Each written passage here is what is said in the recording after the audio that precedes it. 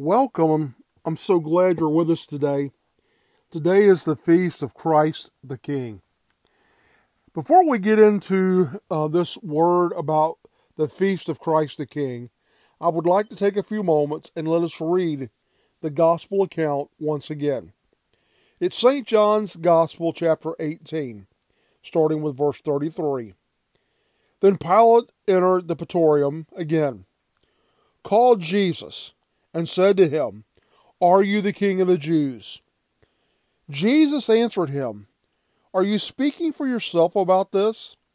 Or did others tell you this concerning me?" Pilate answered, "Am I a Jew? Your own nation and chief priests have delivered you to me. What have you done?" Jesus answered, "My kingdom is not of this world. If my kingdom were of this world, my servants would fight, so that I should not be delivered to the Jews. But my kingdom is not from here." Pilate therefore said to him, "Are you a king then?" Jesus answered, You say rightly that I am a king. For this cause I was born, and for this cause I have come into the world, that I should bear witness to the truth. Everyone who is of the truth hears my voice. Let us pray. In the name of the Father, Son, and of the Holy Spirit. Amen. Lord Jesus, we ask you today to grant us your grace to be able to hear your word and understand a little bit better about this feast day of Christ the King. Open our ears to hear what you would say by your Spirit. And may God grant us the wisdom to discover the right, the will to choose it, and the strength to make it endure. In the name of the Father, the Son, and of the Holy Spirit. Amen. Well, today is the Feast of Christ the King. On the church calendar, there are many holy days, days of special observance, and days of holy obligation. These days are given so that we will stop our daily affairs and look at what the gospel teaches. Just like birthdays in the natural and anniversaries and other special events that we have in our lives, so these holy days cause us to stop and have a time of reflection. So today I want us to just take a few moments and let's look at this feast day called Christ the King and glean from it and understand its meaning a little bit better so we can know how to apply it in our lives. The first thing that you and I need to do is look at the history of this day called Christ the King. This day was instituted by Pope Pius XI in 1925. It was originally celebrated on the last Sunday of October to foster the awareness of Christ's dominion over all people and to establish peace among the nations.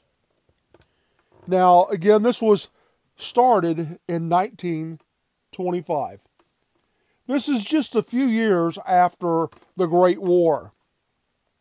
The war that you and I know so well, called World War I, at that time was called the Great War. Thousands upon thousands upon thousands of people had been slaughtered on the battlefields across Europe. There had been division among the nations, and there was chaos still. During this time, we see Mussolini arising. We see that Germany is unstable.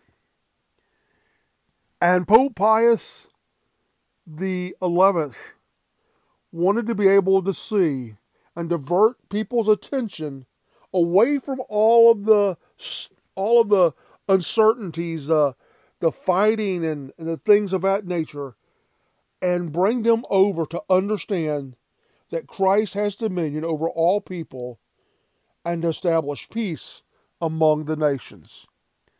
He saw this as a great thing for us to understand that the atheism and modernism could be conquered. And so it was instituted. After Vatican II, the feast was transferred to the last Sunday of the liturgical year, the Sunday before Advent. So let me be one of the first to tell you, Happy New Year as we move this week. Next Sunday will be the beginning of the Christian New Year as we begin to celebrate Advent. What a better way to kind of cap off the church year with this feast day of declaring Christ as King over all. This feast celebrates Christ's kingship. It fosters recognition of Christ's kingly rights over the minds and the hearts and the will of human beings so that they will be able to overcome contemporary secularism and atheism. I want you to listen closely to this quote that I want to read to you. Jesus was anointed by the Father with the oil of gladness as the eternal priest and universal king. As priest, he offered his life on the altar of the cross and redeemed the human race by his one perfect sacrifice of peace. As king, he claims dominion over all of creation, that he may present to the Almighty Father a kingdom of truth and life, a kingdom of holiness and grace, a kingdom of justice, love, and peace. What an awesome statement that is.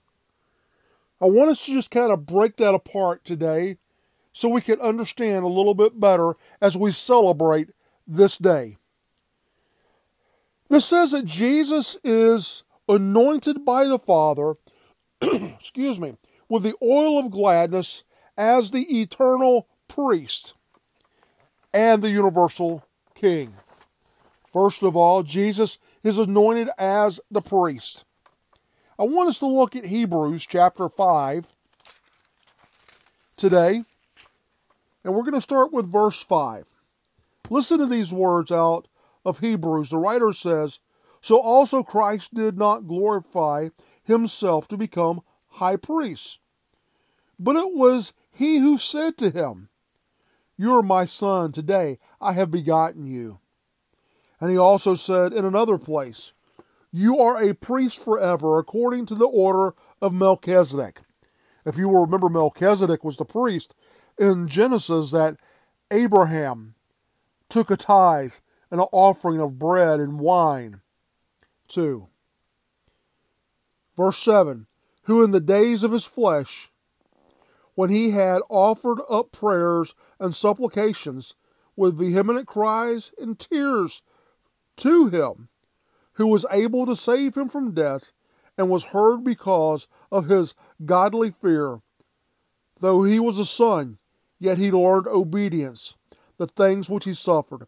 And having been perfected, he became the author of eternal salvation to all who obeyed him, called by God as high priest, according to the order of Melchizedek, of whom we have much to say, and hard to explain, since you have become dull of hearing." The writer of Hebrews so vividly says here that Jesus is made high priest.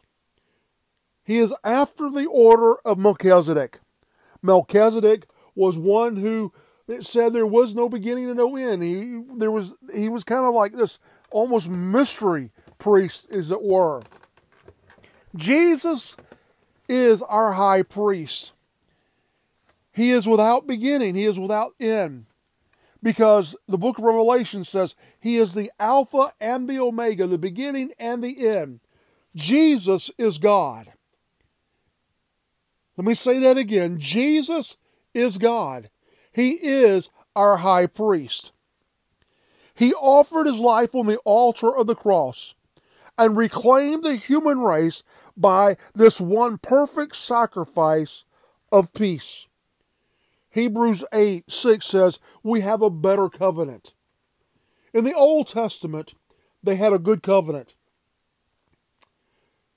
Their sins were able to be covered over by the blood of the sacrifices. And it was covered over. It was atoned for. And they were set at one with God. But in Christ, who comes as the Paschal Lamb, who comes as the one who is not just the lamb that will be sacrificed, but he is the high priest. Because if you will remember, he tells the women, do not touch me, before he goes and ascends back into heaven. Because he would take that blood, not the blood of bulls and goats, not the blood of the lamb, but he would take the blood of his own, the Lamb of God who takes away the sins of the world, and would sprinkle that blood on the mercy seat in heaven, as it were, that we could know forgiveness of sins and that we could be reconciled with God. So today I want you to understand this, that as we celebrate this day of Christ the King, we celebrate the victory of the cross, where many will look at the cross and see it as a time of defeat. It is not a sign of defeat, but it is a sign of victory, because on that cross, our sins were dealt with. That God came as a man, took on the form of man, and he died. The God-man, that we could be reconciled to the Father, that we could be reconciled to the Godhead, that we could be brought back into right relationship. So there is peace. Through this perfect sacrifice of peace, we are brought back together. Thanks be to God. And then we hear these words that as king, he claims dominion over all of creation, that he may present to the Almighty Father a kingdom of truth and life, a kingdom of holiness and grace, a kingdom of justice, love, and peace. Today I've come with a word for you to understand that Christ is King.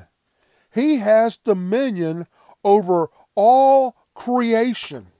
Let's look at the words of Paul in Colossians chapter 1. We're going to start reading at verse 16. Colossians 1 verse 16. For by him all things were created, that are in heaven and that are on earth, visible and invisible, whether thrones or dominions or principalities or powers, all things were created through him, for him. And he is before all things, and in him all things consist. And he is the head of the body, the church, who is the beginning, the firstborn from the dead, that in all things he may have preeminence. For it pleased the Father that in him all the fullness should dwell, and by him to reconcile all things to himself, by him, whether things on earth or things in the heavens, having made peace through the blood of his cross. Christ is over all. It doesn't matter whether it's visible or invisible, principalities, powers. No matter what it is, he is over all things. In this world and in the spirit world. In the natural world and in the spirit world. There is nothing greater than Christ the King. I hear so often people say, well, the devil's after me, or the devil's been doing this and the devil's doing that. And they have us almost like a devil. Their idea of the devil is that he's more powerful than God, and that he's larger than God, and he's bigger than Jesus. I have news for you today. On this feast of Christ the King, the devil is a defeated foe. When Jesus died on the cross, we hear that when Jesus went to Hades. It says he took the keys of death, hell, and the grave. And he led captivity out. God,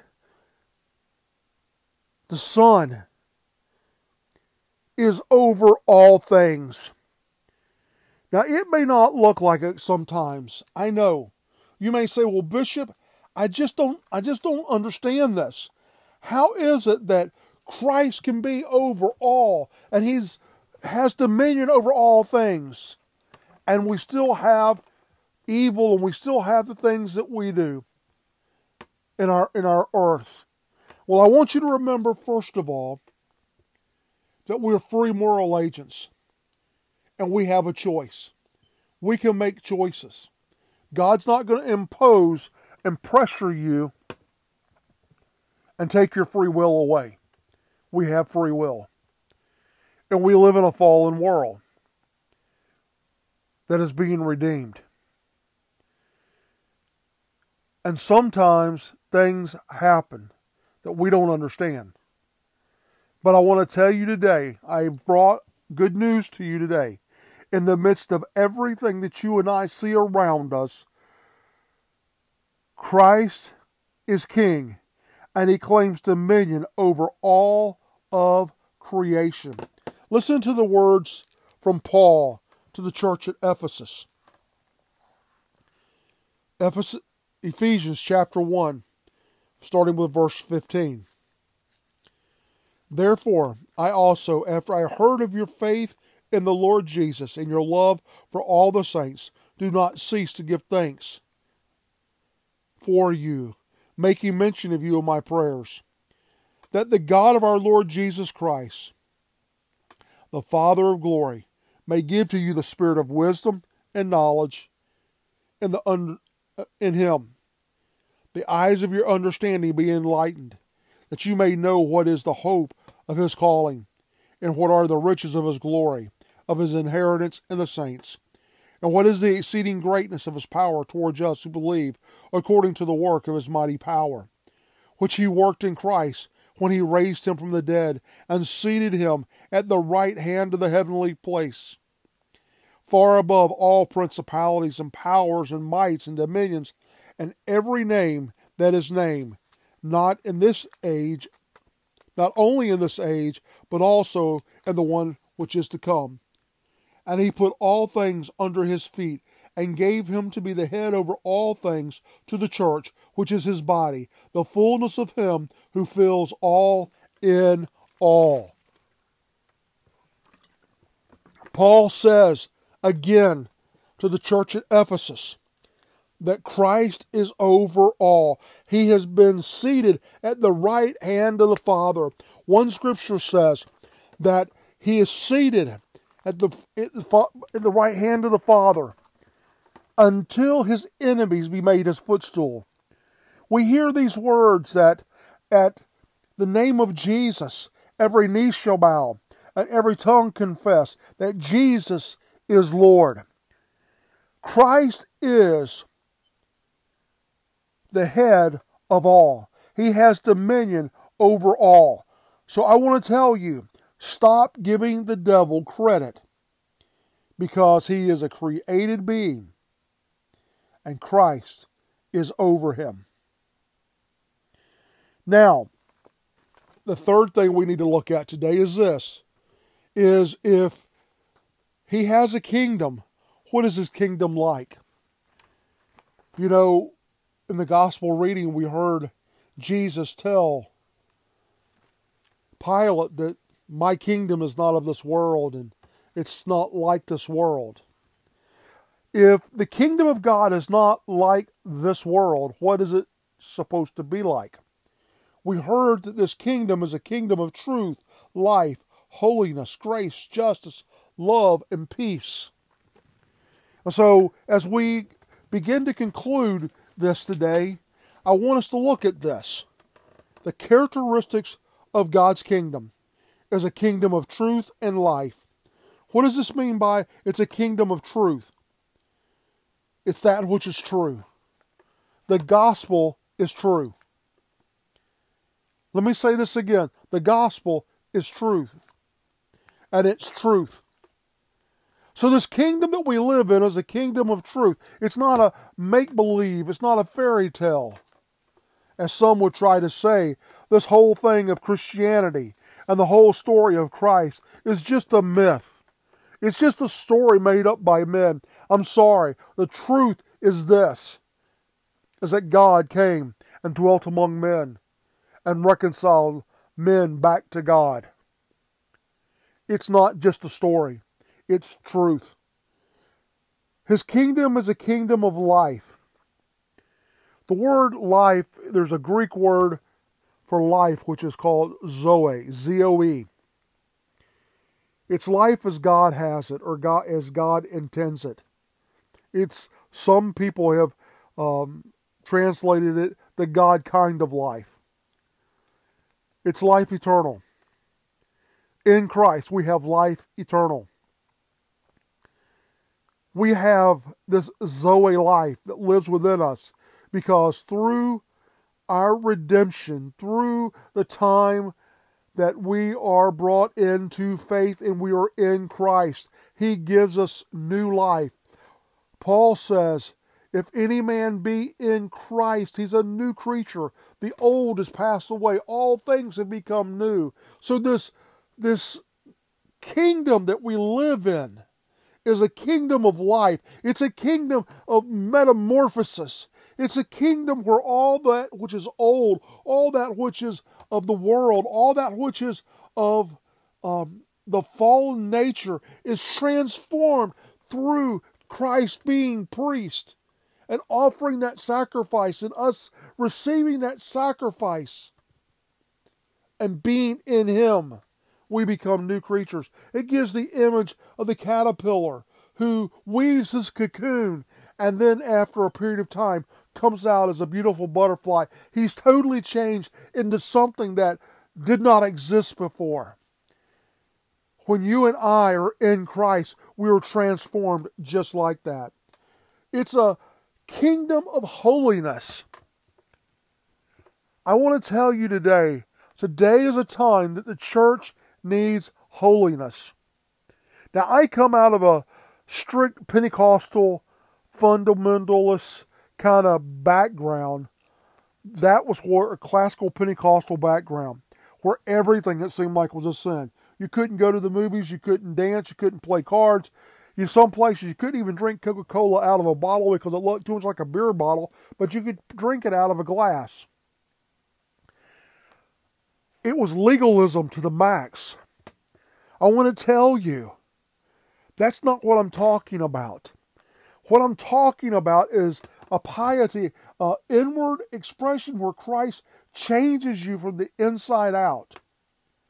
And something begins to happen. There's a work in the interior. It's your interior life where you give yourself over to Christ and He begins to transform you and you change day by day to be more like Him. I'm told of a story about Pope John Paul II that one day his secretary, who is now a cardinal, and one of the nuns that was in the papal household was trying to find Pope John Paul II, and they couldn't find him. They were getting concerned about him. And they went to his chapel, and laid on the floor was Pope John Paul II. He had been praying. That was a normal posture for him, to lay prostrate before the altar and pray and seek the face of God.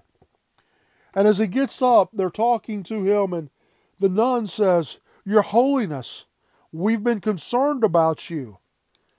And he looks at her in only the way that Pope John Paul could come across, in that humorous way that he would say sometime, be able to say things. He looked at her and said, "I'm concerned about my holiness too." You and I need to be concerned about our holiness and need to pay attention to our interior life. He says this is going to be a kingdom of grace. Grace is divine influence upon the heart. This kingdom that we're going to live in, this kingdom that we live in now, for the kingdom of God has come, is a kingdom of divine influence upon our heart. It's a kingdom of justice. It's a kingdom where that which is right is to be done, whether it be naturally, morally, or legally. We should fight for justice. But it's also a kingdom of love and peace. Love is unconditional love. In the gospel, this love that we talk about is not a love based off of what I can get from you, but is unconditional. Just like Christ loved us, we're to love the world and love those around us. We live in a kingdom of unconditional love, and we live in a kingdom of peace. That word peace is, in the Hebrew, is a word called shalom. It's soundness. It's contentment. It means welfare. It means completeness. My wife is Jewish by heritage. She is a convert to Jesus and has accepted Jesus as her Messiah many years ago. But ethnically, she is still Jewish. And many times when people will meet who are Jewish, they will look at each other and their greeting will be shalom, which means peace to you. We live in a kingdom that should be a kingdom of peace.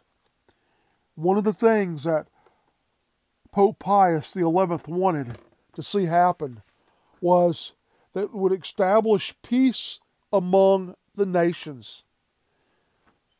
We know so vividly that we need peace among the nations. So much is happening. But this kingdom that we live in the gospel, through faith in Jesus, is not based off of the things that are natural. So I want to encourage you today to understand this, that on this feast of Christ the King, we know that He is anointed by the Father to be the priest, and has offered on the altar of the cross, and has redeemed the human race, and that He is the King who claims dominion over all of creation, that it all belongs to Him. He's over all, no matter what it is, and that we live in a kingdom, and that we must exhibit truth, life, holiness, grace, justice, and peace. I want to encourage you to begin to pray for these characteristics to be formed in you, to be formed in me, to be formed in His church, and that we would confess and that we would believe that Christ is King over all. And this, my friend, is the good news of the gospel. In the name of the Father, and of the Son, and of the Holy Spirit. Amen.